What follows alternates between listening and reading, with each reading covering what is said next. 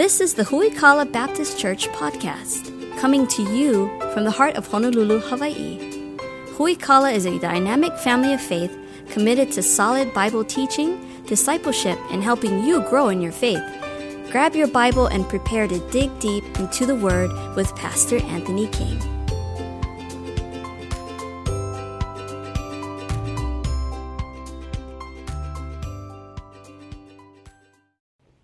We've been going through the book of Romans verse by verse. This is week number 10 in our series.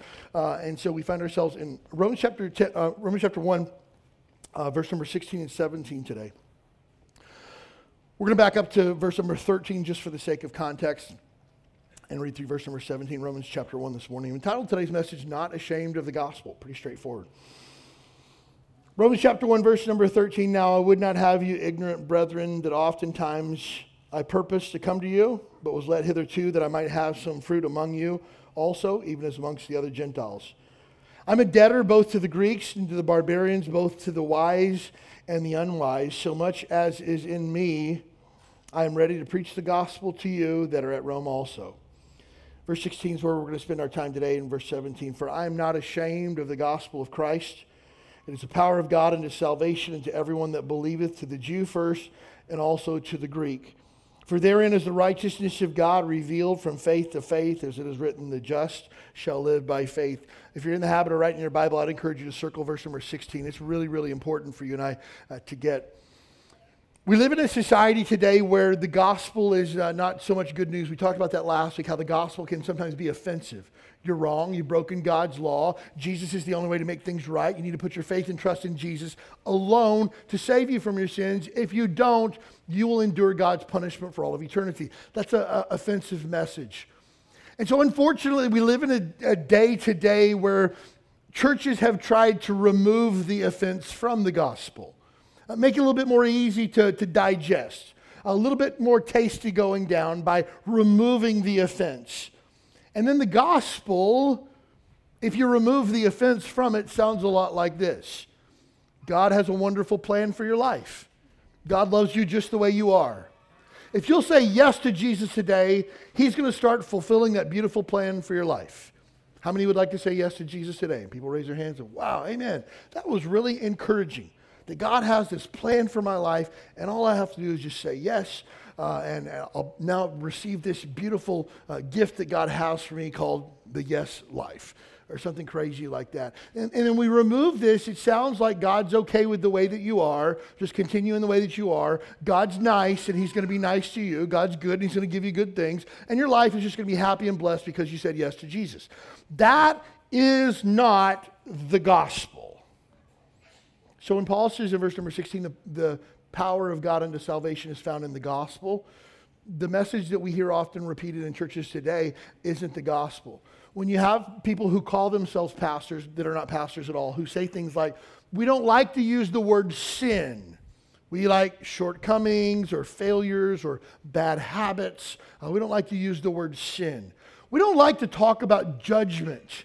Because, we want to be a very inclusive type of church that doesn't judge anybody. So when you say things like God's judgment, that makes people feel awkward and uncomfortable. We don't want to make people feel awkward and uncomfortable, so we'll remove the word judgment. Hell just makes people sad, and so we're not going to talk about hell because that's kind of scary, and we don't want to be a scary church. We want to be a happy, uplifting church, and so we'll remove hell from the gospel message, and so we're going to take out sin, we're going to take out judgment, we're going to take out hell, and then again, all that we're left with is religious platitudes and feel-good ideas that we have, but we don't have the gospel, and that's problematic. And when I talk with people, Christians, Bible-believing Christians like you and I say to them, hey, why don't you share your faith more often? Twice a year we have a weekend workshop that we call Sharing Jesus, where we take about 8 hours and we teach you how to share your faith with another person. We take a look at passages of Scripture that you need to know, Bible doctrine that you need to understand, ways that you can communicate that, ways that you can kick off gospel conversations or steer conversations back to the gospel and begin to plant seeds and water seeds and maybe harvest seeds. And we talk about that for like 8 hours. But almost every time when I talk to somebody and say, why don't you share your faith? It comes back to the exact same thing, and it's this: fear. I'm afraid of what people will think of me if I say that I'm a Christian. I'm afraid of how people will perceive me if I say things like, Jesus is the only way to heaven. Am I going to be labeled? Am I going to be judged?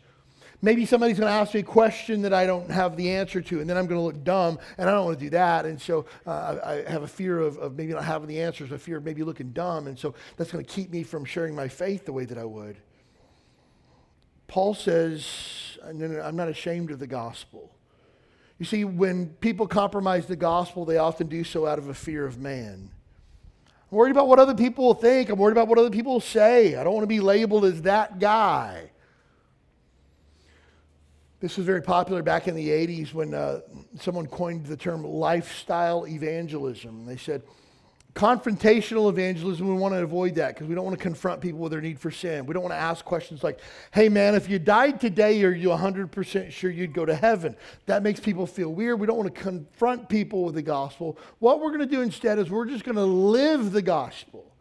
I'm going to go to work every day and I'm not going to curse. I'm going to talk kindly about my wife. I'm going to be the best worker in my office. And then after time, people will see that I'm different and they'll be like, hey bro, what's different with you? And I'm saying, I'm so glad you asked. The difference in me is Jesus. And then you'll have the opportunity to share the gospel. Now, that sounds like a great idea, but here's the problem. We live in a planet where at least 50% of the world's population has never heard the gospel one time. We can't wait 6 to 9 months, 12 months for somebody to ask us. We've got to be telling people like every day. But the flip side of that too is also this, is that if the gospel is not an urgent message that we can just kind of sit back and relax and wait for people to come to us, I don't know that we fully understand the gospel. And so then some people say, well, we're not supposed to live a good life then to draw people to Christ. No, I don't believe it's an either or when it comes to evangelism. I believe you need to live a lifestyle that draws people to Christ while at the same time challenging them with the truth that comes from the gospel. I believe it's a both and. You can't have one without the other. For the guy who stands on the corner again with a big sign that says turn or burn, you didn't take time to develop a relationship with anybody to get them a difficult message. You're just going about it in a brash, harsh way. And so I believe we have to do both of those together. But what we can't do is we can't not share it. That's just not an option. But oftentimes we don't. I'm in the same category with you because we're scared. We're ashamed. We're embarrassed. This might not go over well. When someone says to me, I say, hey, do you have a church that you go to? No, I'm an atheist. It's immediately like, like you suck the air out of the room. It's just like, oh, I totally can't share with them because like they don't even believe in God. Like, where do you even start with that? And so like, well, I don't want to say anything because like they don't even believe in God, right? No. Don't be ashamed of the gospel. Again, if we continue reading through Romans chapter 1, you'll find that God doesn't believe in atheists. Well, I don't believe in God. No, God doesn't believe in you. God says he's revealed himself unto all men so that they're without excuse. Everybody knows that God exists. And so for me, when somebody says, oh, I'm an atheist, I don't believe in God, I'll say, when did you stop believing? Because everybody believes, everybody knows that there's a God. You had to at some point purposely stop believing, according to the Bible. So again, we can't allow fear to dictate whether or not we share the truth of God's word with somebody. We can't be ashamed of the gospel. One author put it this way, and I thought this quote was so challenging to me, but also so true. He said, the unpopularity of a crucified Christ has prompted many to present a message which is far more palatable to an unbeliever. But the removal of the offense of the cross always renders the message ineffective. An inoffensive gospel is also an inoperative gospel. Thus, Christianity is wounded most in the house of its friends. So again, if you have even a well-meaning church who says, we're going to take the offense out of the gospel. We're not going to use words like repentance. We're not going to use words like sin. We're definitely not going to talk about judgment, wrath, hell. We're just going to make it a little bit easier. When you do that, you now have an ineffective gospel. There's no power left. It doesn't have the ability to change lives, to save lives. It's basically dead on the vine. And so we can't afford to compromise the gospel. I'll also tell you that things are getting ready to get really, really heavy on Sunday mornings at Who We Call It. If you continue reading through Romans chapter 1, you'll find one of the heaviest passages on the depravity of man that you find in all of the Bible. And we're starting there next week when we begin to talk about the wrath of God. Verse number 18 says, the wrath of God is revealed against all ungodliness. And it just gets worse from there. And so when you talk about things like the wrath of God, try inviting your neighbor. Hey, my pastor's preaching on the wrath of God this weekend. I think it'd be super helpful to you. Want to come? Probably not. When is that going to be over? Oh, it's going to be probably, I don't know, the next 3 months. We're going to talk about the wrath of God revealed against those who live ungodly and hold the truth in unrighteousness. You should totally come. It'll be a blast. That doesn't draw people in. But hey, again, if you haven't figured out, we're not the church that comes up with a catchy, new, kitschy little sermon series where we do these goofy skits and videos, and we got bumper videos that show before that, and we got man on the street interviews, and that's not this. We're just saying what the Bible says. And hey, I can invite my neighbor totally to hear about the wrath of God, and they should hear about the wrath of God. Because, hey, afterwards we should totally talk about that. But let me tell you this. If you want to read through the rest of Romans chapter 1, and you should, it is an absolute, it's a masterpiece, the entire book of Romans. But just chapter 1, super heavy. You'll find that at first on the surface, this appears like really bad news. The wrath of God. That's bad. And when you begin to uncover from the Old Testament to the end of the book of Revelation what the wrath of God looks like, it's just bad, bad, bad, and worse.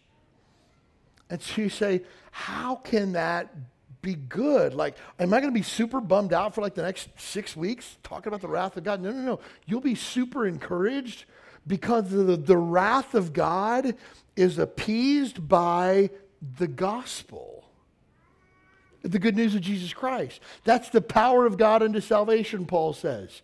And so Paul sets the stage here that the gospel is power. It's good news. It can save anybody. We live by faith. But the wrath of God is revealed against those who reject faith, who reject Christ. So we can't compromise that. We can't compromise the gospel because it's the only hope for this life and the next. I grew up in a Baptist church in Kentucky. We believe the same thing, the church that I grew up in, doctrinally, that our church here, Huikala, believes. The Bible is the Word of God. It's inerrant from cover to cover. Jesus Christ is the only Savior for mankind. He's the only hope that we have for the remission of sins is His sacrifice on the cross. 100% down to the letter, exactly the same thing we believe here at Huikala. The way that the church that I grew up in lived it out, totally different. In the fact that when you got saved, you basically got a ticket punched to heaven, and you just kind of waited in the airport lounge until your number got called, right?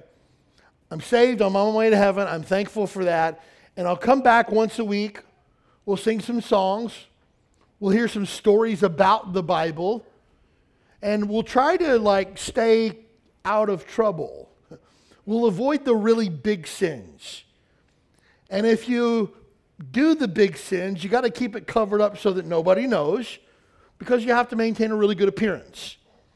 In the event that everybody finds out that you've done really big sin, all you have to do on a Sunday is come down to the front when the Just As I Am is playing, lay down here, cry for about 45 seconds, go back to your seat, and then everybody knows that you've made it right with God, if you get caught. And I thought to myself, again, as a kid, I thought to myself, this is how church is done. As a teenager, I began to look around and go, wait. If the Bible's true, why are we acting like this? If the Bible's true, why don't we actually do this like Monday through Saturday and not just on Sundays? And I began to become a little bit, I guess you could say, disillusioned with church as I knew it. Joined the Navy right out of high school and went to church sporadically again because I hadn't found a lot of usefulness in the church. My wife and I, we got married and decided, hey, we're either going to do this or we're not. And so we decided to start going to church and tried a lot of different churches. And we found one that preached the Bible. And we'd never been in a Bible preaching church before. And the pastor would say things like, hey, we don't do this because the Bible says this verse, and this verse. So Christians shouldn't act that way. And I was just like, oh, what? And we don't talk like this. That's the way the world talks. But Christians shouldn't have corrupt communication proceeding out of their mouth. And I was just like, wait, what? These people really believe the Bible? And I leaned over to my wife at the end of the service and I said, I don't know who these people are, but this is what we want to be. We just believe the Bible and we live our life by it. That's what I want for my life. because I knew that just head knowledge Christianity, putting on a show, didn't bring any satisfaction at the end of the day. I knew that Jesus had to be more than just the guy that gets us to heaven. There had to be more to that. And I found this idea in the Bible that I don't just need Jesus for the day that I stand before God in judgment. I need Jesus this morning. I need Jesus this afternoon. I need Jesus tonight. If my marriage has any hope of making it in my lifetime, the only hope that's going to keep my marriage together is Jesus. If my kids are going to, quote, turn out to be anything, and by that I don't mean like have a career, go to a prestigious school. I'm talking about they love Jesus and want to serve him with their life. That's only going to happen if Jesus is at the center of that.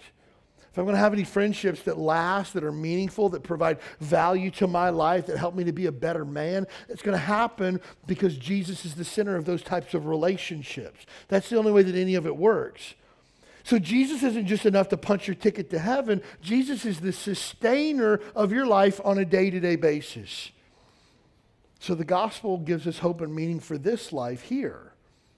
Romans chapter 5, verse number 1, therefore being justified by faith, we have peace with God through our Lord Jesus Christ, by whom also we have access by faith into this grace wherein we stand and rejoice in the hope of the glory of God.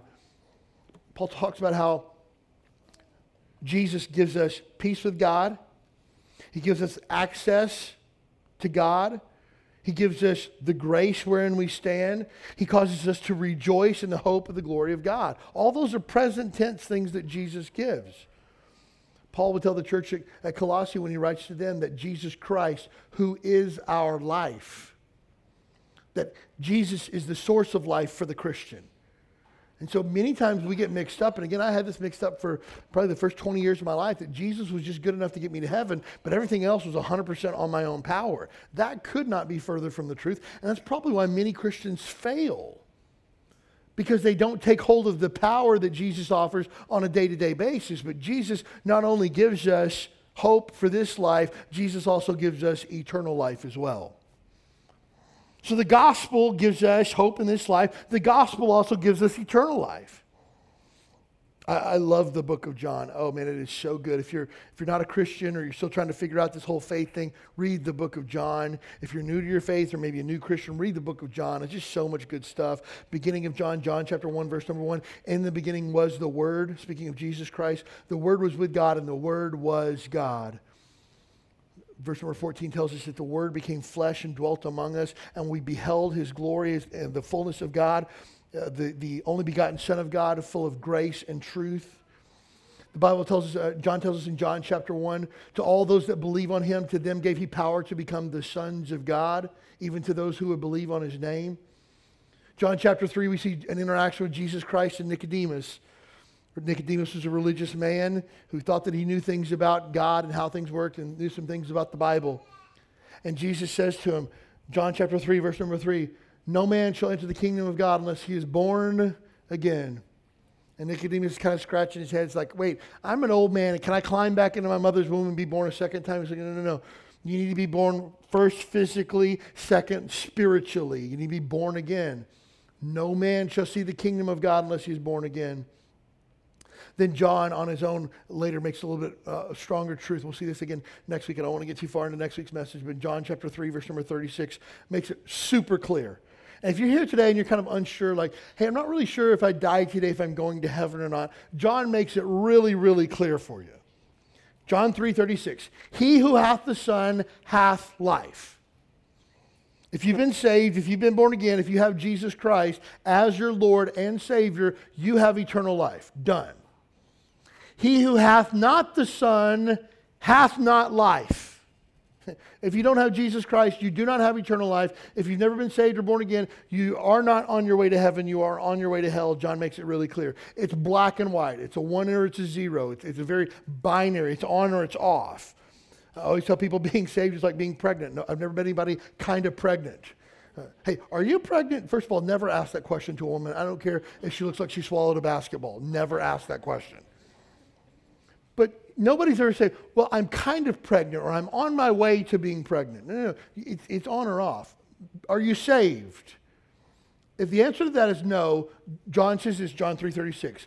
He who hath not the Son hath not life. And he goes on and says this, and the wrath of God abides on him.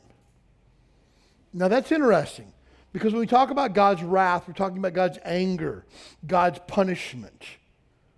It's not God's wrath will one day abide on him. God's wrath is already on that person.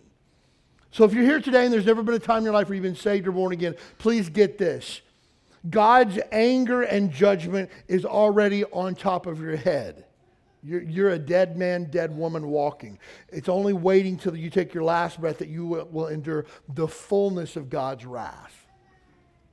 Now again, it's hard to hear that. Trust me, it's hard to say that sometimes, but it has to come down to this. We cannot be ashamed of the gospel of Jesus Christ because it's the power of God unto salvation. That's what Paul says. So heavy, harsh message, definitely. But we can't skirt it. We can't get away from it because that's where the power's at. The gospel is the power of God.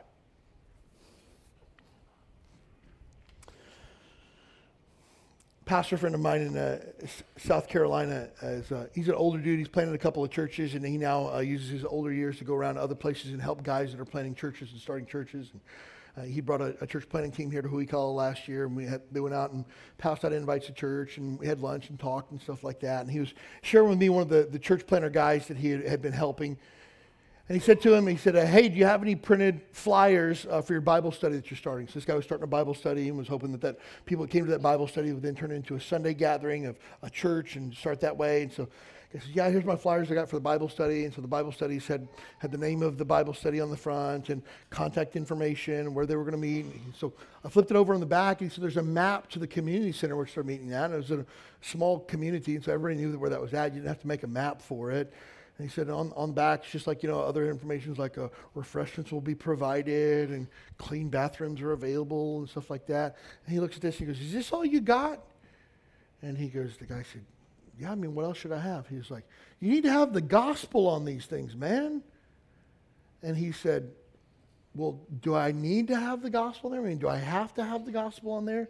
And this guy's from the South. He's like, I wanted to jerk a knot in his tail. And I was like, man, you should have done that for sure. Do I need the gospel on this? And he said, I don't know. Do you want the power of God on this Bible study or not? He says, Romans 1:16 says, I'm not ashamed of the gospel because it's the power of God unto salvation. How do you expect people to get saved if they can't hear the gospel, is what he said. And I said, amen to that, brother. You know why? Because every single printed invitation we've ever had in the history of our church on the back has had the gospel. Because look, at the end of the day, if you don't attend our church, that's fine. At the end of the day, if you don't know where we're located, that's fine. If you can't find our website address, that's fine. If you get the gospel.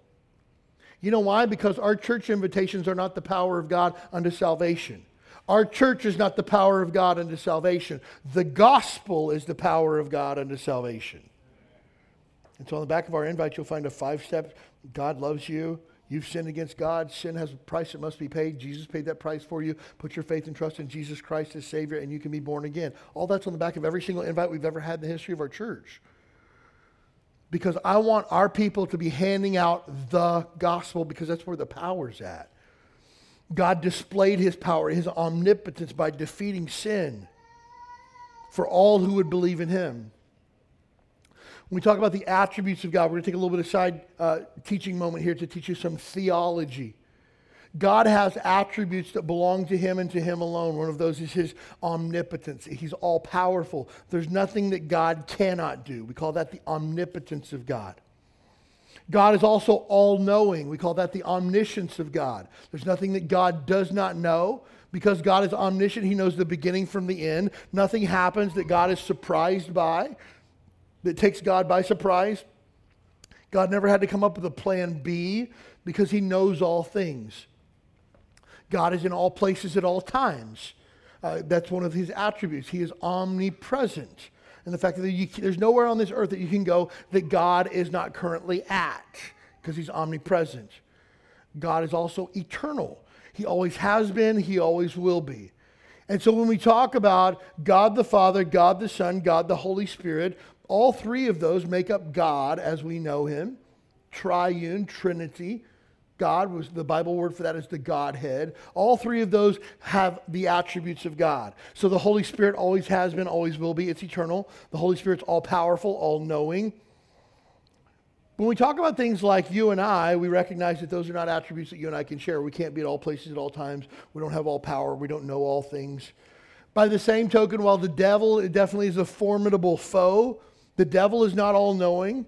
The devil cannot be at all places at all times. He's not all powerful. He has not always been. He's a created being. So those are attributes that belong to God and God alone. Now there are other attributes that God has that he shares with you and I.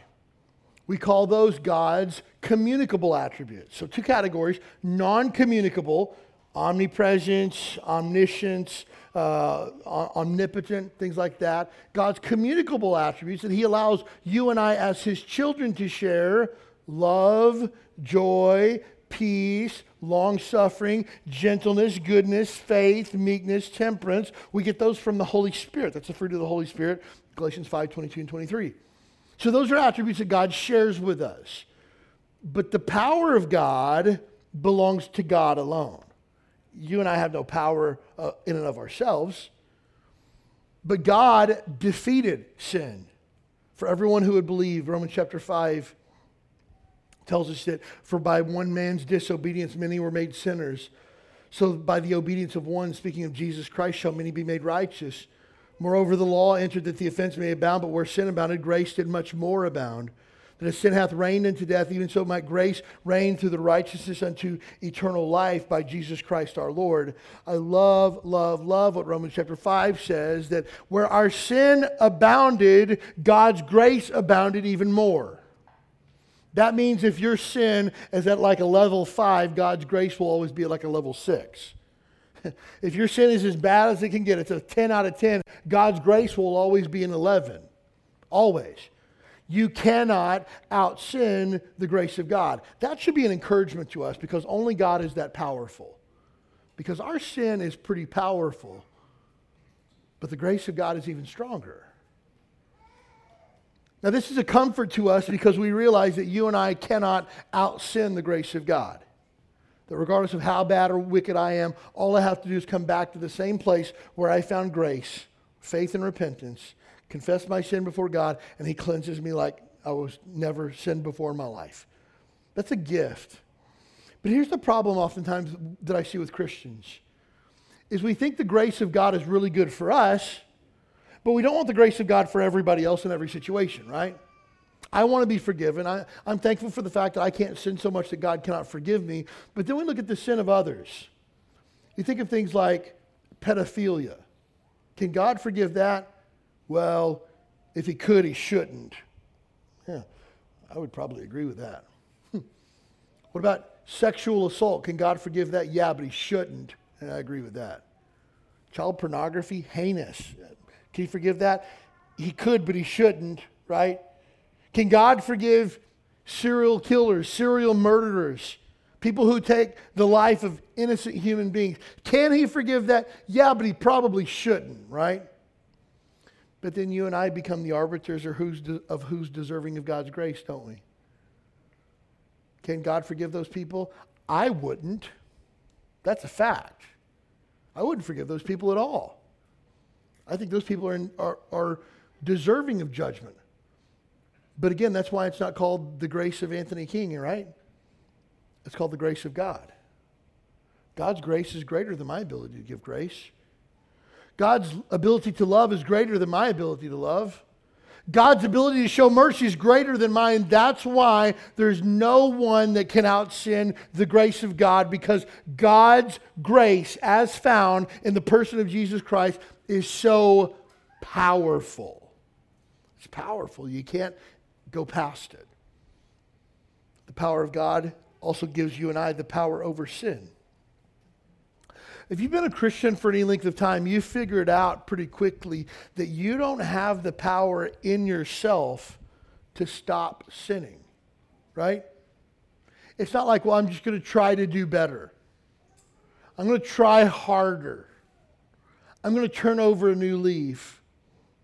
The funny thing is when you and I try to turn over a new leaf, all it takes is for the wind to blow one time, and your leaf rolls right back over where it began, right? It's not a matter of like, I'm just going to white knuckle and try really, really hard to never sin again. That doesn't work. There has to be a power that's greater than us that can deliver us from our constant, repetitive, besetting sin. And I'm thankful that the gospel provides the answer to that. Romans chapter 6. I cannot wait to get through the rest of the book of Romans, but Romans 6 is just going to be so meaty. I can't wait to get there.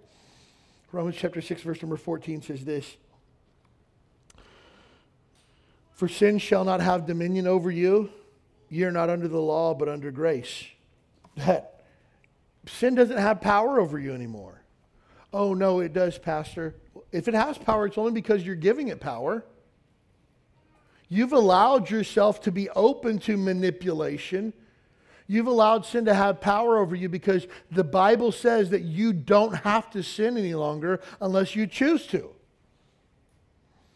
God's word promises that when you're caught in a situation of temptation, there will always be a way of escape, that you do not have to give in to sin. And now, because you're saved and you have the Spirit of God inside of you, sin doesn't have power over you anymore like it did before.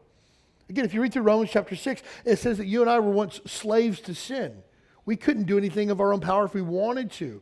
But when we became slaves to Christ, we now have the ability to say no to sin. Not of our own power, trying harder, white-knuckling, hoping that we don't give in, but living in the power of the gospel. Power over sin. Romans chapter 8, Paul says it this way. For what the law could not do in that it was weak through the flesh, God sending his own Son in the likeness of sinful flesh, and for sin, condemned sin in the flesh. It wasn't enough to just make rules saying don't do this, because we broke the rules. God couldn't just establish a law saying, hey, live right. You know why? Because we didn't want to live right. So what did God have to do? He had to send his Son in the likeness of sinful flesh. And I love what he says in Romans 8 there. For sin. So that he would give us the power necessary to say, no, I don't think I will today. No, thank you. I don't want to sin any longer. Now, will we be perfect? No, because we still live in human flesh. But please understand this. You always have the power to say no to sin because of the power of God that's found in the truth of the gospel. So Paul tells us, verse number 16, for I'm not ashamed of the gospel of Christ, for it is the power of God unto salvation to everyone that believeth. So the gospel brings us salvation.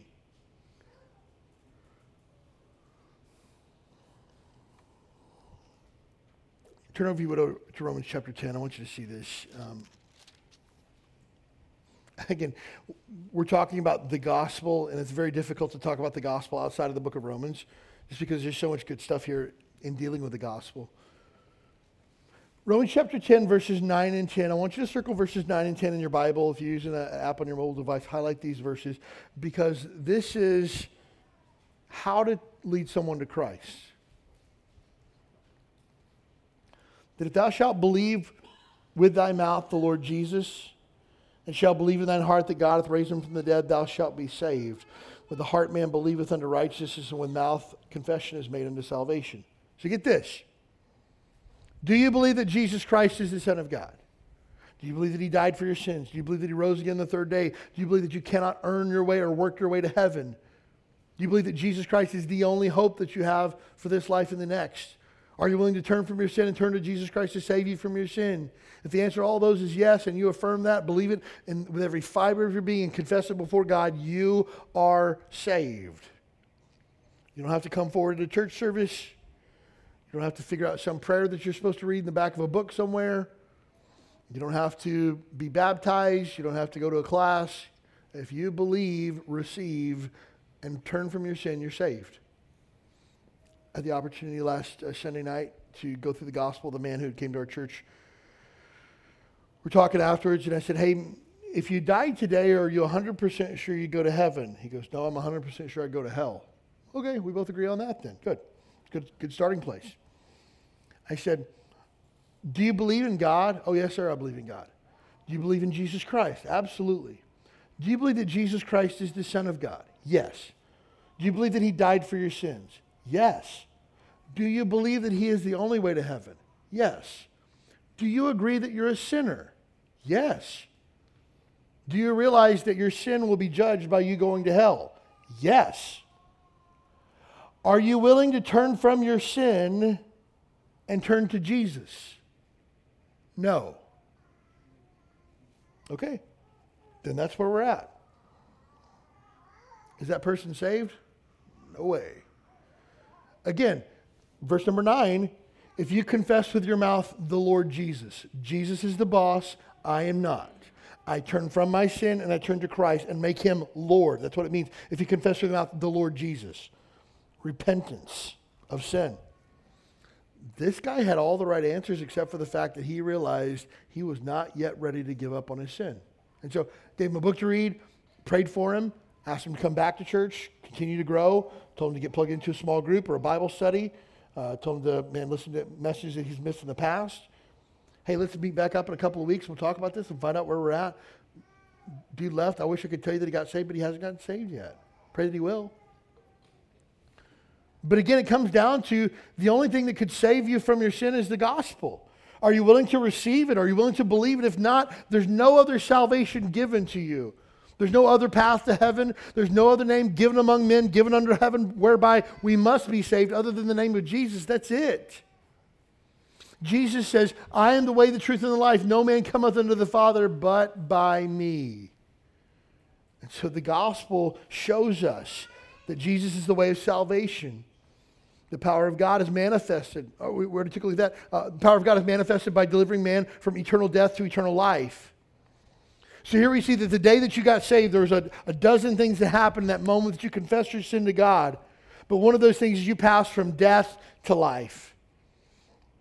Ephesians chapter 1 tells us that you and I were dead in our trespasses and sin, but we were made alive together with Jesus Christ by his Spirit. That you were dead spiritually when you were born, and the only way that you were made alive was the day that you put your faith and trust in Jesus Christ. Psalm 106 verse number 8 says this, nevertheless, he saved them for his name's sake, that he might make his mighty power to be known. The only person who could save you was Jesus. The power is found in the gospel. God's provision of salvation shows that we need to be saved and we need a Savior. The greatest need of this hour in our country, in our world today, is not somebody to fix our economic crisis. That would be nice, wouldn't it? Our greatest need that we have is not paying extra at the pump. It would be nice, but that's not the greatest need that we have. Greatest need is not world peace, unity, the end of racism in America, the end of gender confusion and all the other nonsense that goes along with that. Now, the greatest need that we have is not a return to biblical sexuality or anything along those lines. The greatest need that we have in this day is someone to fix our sin. Because every problem that flows from our heart is a sin problem. Why do we have racism? Sin. You fix sin, you fix racism. Jesus fixes that. We have people in our nation today that are mourning the possibility, theoretical, hypothetical loss of the ability to kill their own children. Mourning it. What's the root of that? Sin. I heard something that was posted this past week that stuck with me. So if we champion women who have an abortion because it was the right thing for them, we should also champion men who leave their children because it was the best thing for them. I thought to myself, you can't have it both ways, can you?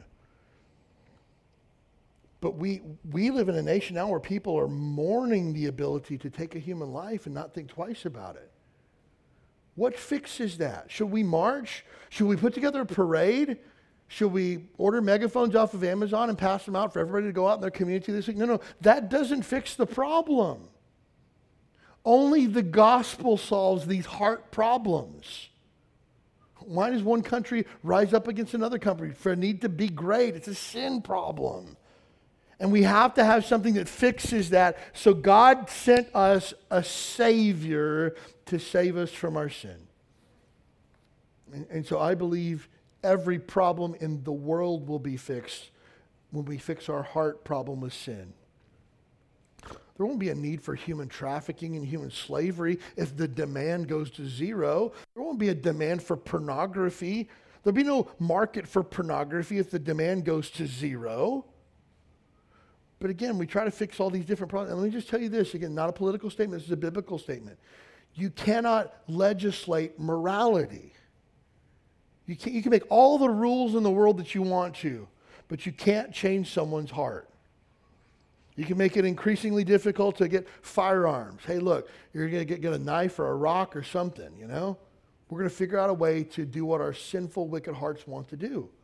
And we can't set up enough rules and regulations to force people to live right. We have to fix the heart. And that's why the gospel is the power of God, because it fixes the heart. But the gospel requires faith. You can turn back to Romans chapter 1 if you would. Romans chapter 1, verse number 17. For therein is the righteousness of God revealed from faith to faith. As it is written, the just shall live by faith. You see, you can't be saved without faith. Sometimes people say this, well, if I could see it, then I would believe it.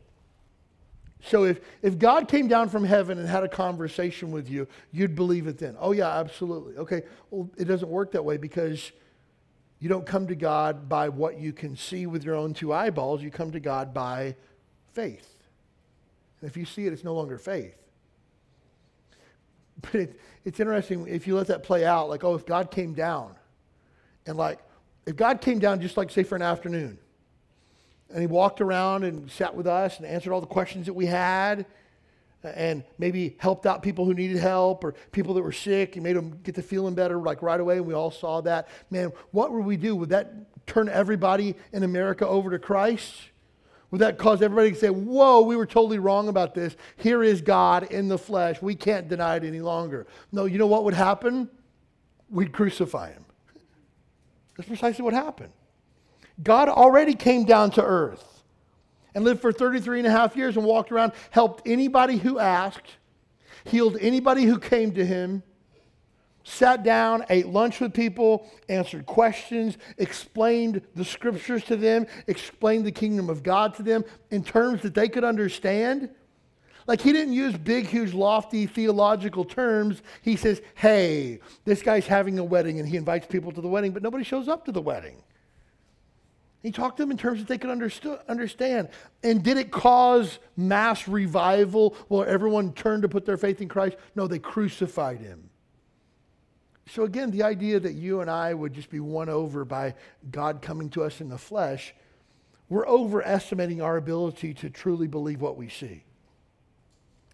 But that wouldn't really matter a whole lot because God expects faith from us. Christianity is about faith. If I believe in my heart and confess with my mouth, that's showing faith.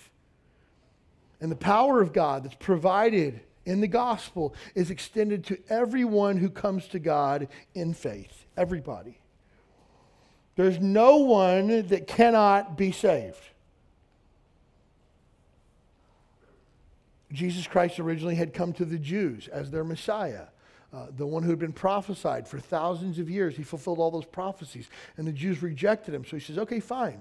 You don't want me. I'll go to anybody that will follow me. Now, it's important to understand that this wasn't God's plan B to save the rest of us.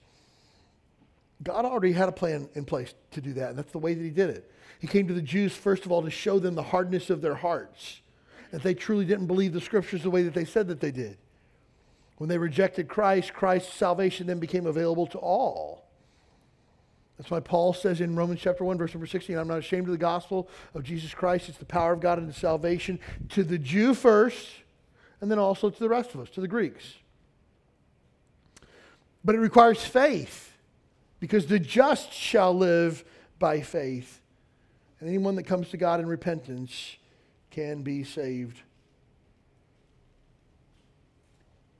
One author put it this way. He said, salvation is not merely professing to be a Christian, nor is it baptism, moral reform, going to church, receiving sacraments, or living a life of self-discipline and sacrifice. Salvation is believing in Jesus Christ as Lord and Savior. Salvation comes through giving up one's own goodness, works, and knowledge and wisdom and trusting in the finished, perfect work of Christ. That's it. I believe with every fiber of my being that Jesus Christ is the Son of God. He died for my sins. He's the only way to heaven. And when I die, my faith is fully in Jesus, not in anything that I've done or how good I've been or when I got baptized or what church I attended. My faith is in Jesus and Jesus alone to take me to heaven. That's it. And friend, let me just tell you this today. If you're trusting in your baptism or the church that you attend or your pastor or what your mama told you one time, your faith is in the wrong place and you need to put it in Jesus alone. So many times I've heard people say like, well, I think that I'm saved because my mom told me that when I was 4, I prayed some prayer. I don't remember anything about it, but my mom told me so. Son, when you stand before God one day, you better have a better answer than my mama told me so. Because your mom ain't going to be there on that day. You need to know for sure that your sins are forgiven for yourself. But again, that's where faith comes in. I believe that Jesus Christ is the only one that can save me, and I've repented of my sins and have been made whole. When we do that, God imputes his righteousness to us. The gospel gives us God's righteousness. Again, verse number 17, for therein is the righteousness of God revealed from faith to faith. We're going to get to this when we get to Romans chapter 5. But faith brings salvation, which imparts the righteousness of God to the recipient.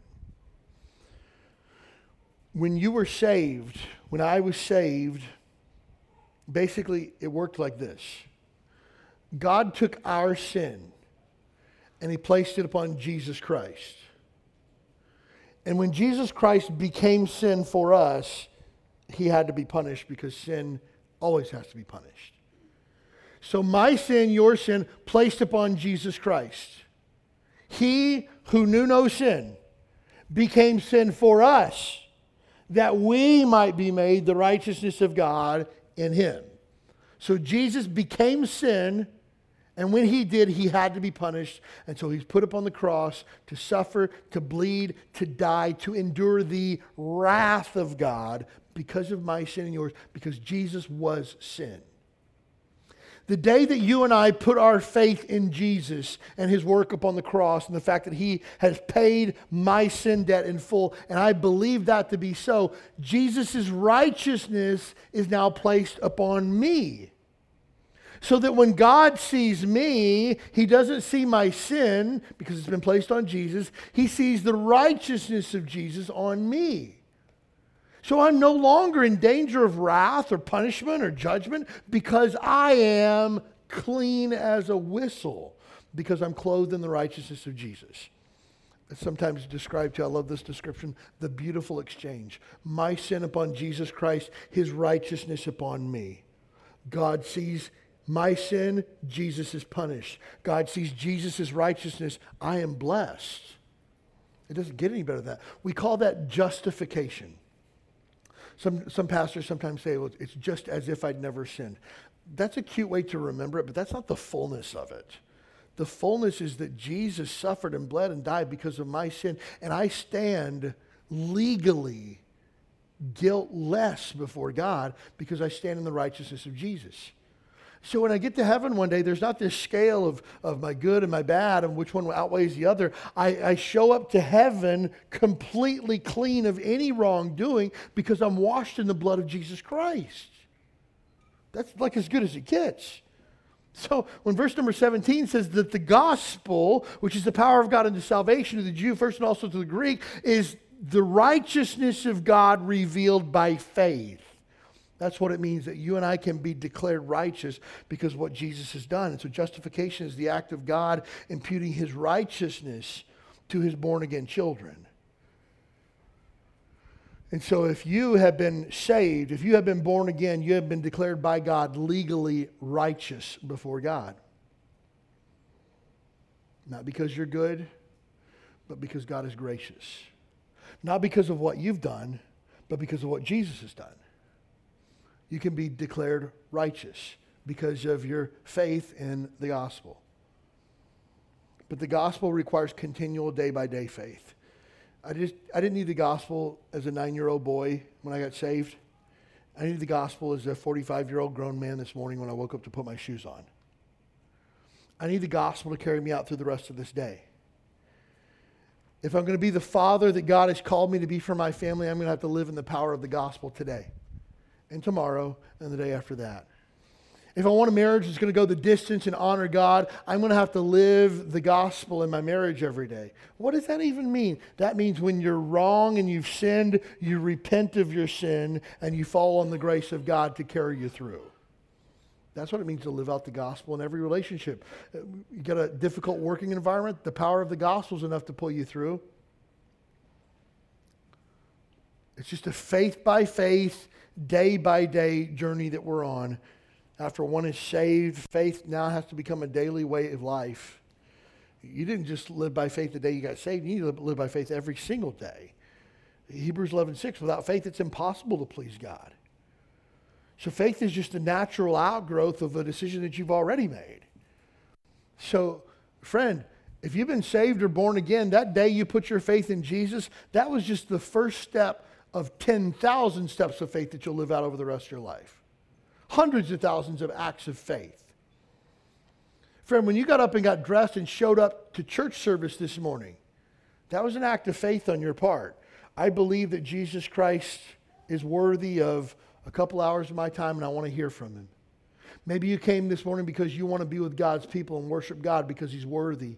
Maybe you came like me because you know that you are not enough and you need wisdom and power from the one who is enough, and his name is Jesus. I don't know why you're here, but being here is an act of faith on your part. But that is just going to continue day by day. That's how Christians live. I got 3 introspective questions for you, first of all, before we're dismissed. First of all, are you ashamed of Jesus? I'm not talking about are you willing to put a fish bumper sticker on your back of your car. I'm not talking about you're like next level and you get the fish that's eating the Darwin with the fish with the... I'm not talking about that. I'm talking about like, well, I'm a Christian, but like I'm not like that kind of Christian. I'm not like out there, you know. Are you ashamed of Jesus? It's interesting because it's quite the paradox in our society that we live in today. Because you're challenged to live your authentic self. Be who you are. Don't be ashamed of that. Be proud of who you are. Wear a label. If you don't have a label, make up a label for who you are. Celebrate the authentic you. Let other people see your true colors and let them shine. Be bold. Be brave. Be out there.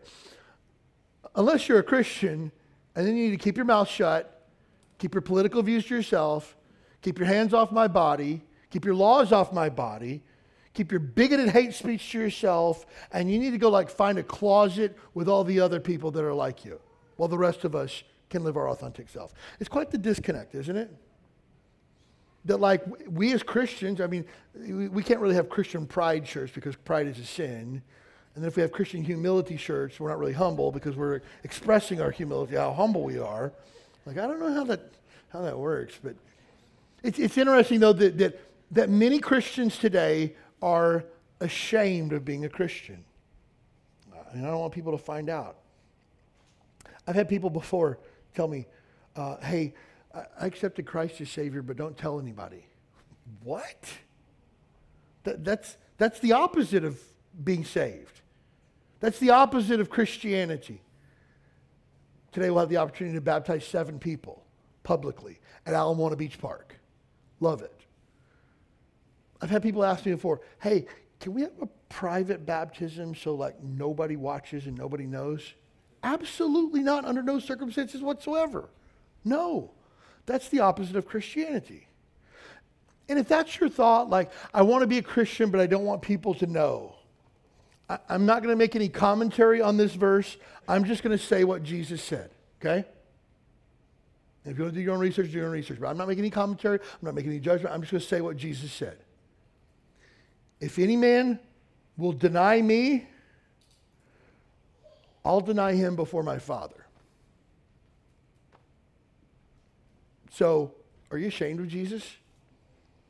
Are you willing to boldly stand for Jesus? I don't know what that looks like for you. I know one of the men in our church He doesn't have a lot of guys that are working under him, a lot of people that report to him or anything like that. Doesn't really have an office that people come and sit in or anything like that. And so he just has in his office, he took a Bible to work and he sets it on his desk at work. That's his way of letting his faith be shown. Now, he's been in other jobs before where he tells people, hey, I'm a Christian. That kind of identifies how I live my life and the decisions that I make. I have the opportunity for many of the men in our church to go to advancement ceremonies or change of command ceremonies or award ceremonies where they have the opportunity to speak and say, I'm a Christian, I'm a Christ follower. I think God is pleased and honored by that. But I'm talking about more than just like, well, I never got an award to make a speech. I'm not talking about being bold by making a speech. I'm talking about being bold by living your life. So like your neighbors know that you're a Christian. Your coworkers know you're a Christian. You have the opportunity to share your faith with other people. I'm talking about being bold in your stand for Christ. Look, the last thing that America needs is closeted Christians. This is our opportunity to actually live legitimate, faith-filled Christian lives. And look, if things are getting darker in America, what a greater opportunity to shine light. But are you willing also to be unashamed of the gospel? Well, it's a hard message. I got it. I'm with you. It's hard. I'll give you that. But it's also powerful. It's also full of a lot of hope. It's also the most encouraging message anyone could ever possibly hear. Regardless of how bad you are, God still loves you. Regardless of how bad things get, God's still in charge. It's a message to bring hope. Would you be willing to be unashamed? Do you know your faith well enough to share it with somebody? If somebody asks you, hey, how do I get to heaven when I die? Would you know what to say? If not, I want to help you. I'll give you the tools that you need. I'm not down on anybody this morning. I'm trying to lift you up. If you don't have the tools, I want to put tools in your hands so that you know how to use them. So many times I talk with Christians who say, I'll go to XYZ church. I say, hey, how do I get to heaven? Again, any opportunity I've had to talk with Jehovah's Witnesses or Mormons or anybody, hey, how do I get to heaven? Tell me that. And most of them can't even articulate that. That's kind of like the most important thing, Christian. You don't need to be bagging on people for their life choices if you can't tell people how to change. You can't be down on people for living in sin when you don't have the way to help them get out of sin. The gospel's the power for all of that. Most important thing in the world, if you're here today and you don't know for sure that you're saved, today is your opportunity to believe and receive. If you'd be willing today to say, I believe that Jesus Christ is the Son of God. I believe that he died for my sins. I believe he's the only way to heaven. I'm asking him to save me and forgive me of my sins today. You could be saved as well. But the only way that you can do that is by believing the gospel. I love the story of one of the folks we'll hear on the baptism video. I believed in God. I believed in Jesus, but I didn't realize that I was a sinner until I heard the gospel. There's so many stories like that out there. People who think they're good people, who self-identify as Christians, they just don't know. Let's have the opportunity to tell them this week.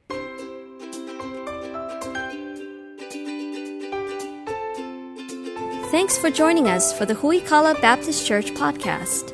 We'd love to have you as our guest this Sunday morning at 10 a.m. You'll find exciting classes for your keiki, a welcoming church family, and a message from the Bible that's sure to encourage your heart. Join us this Sunday. You belong here.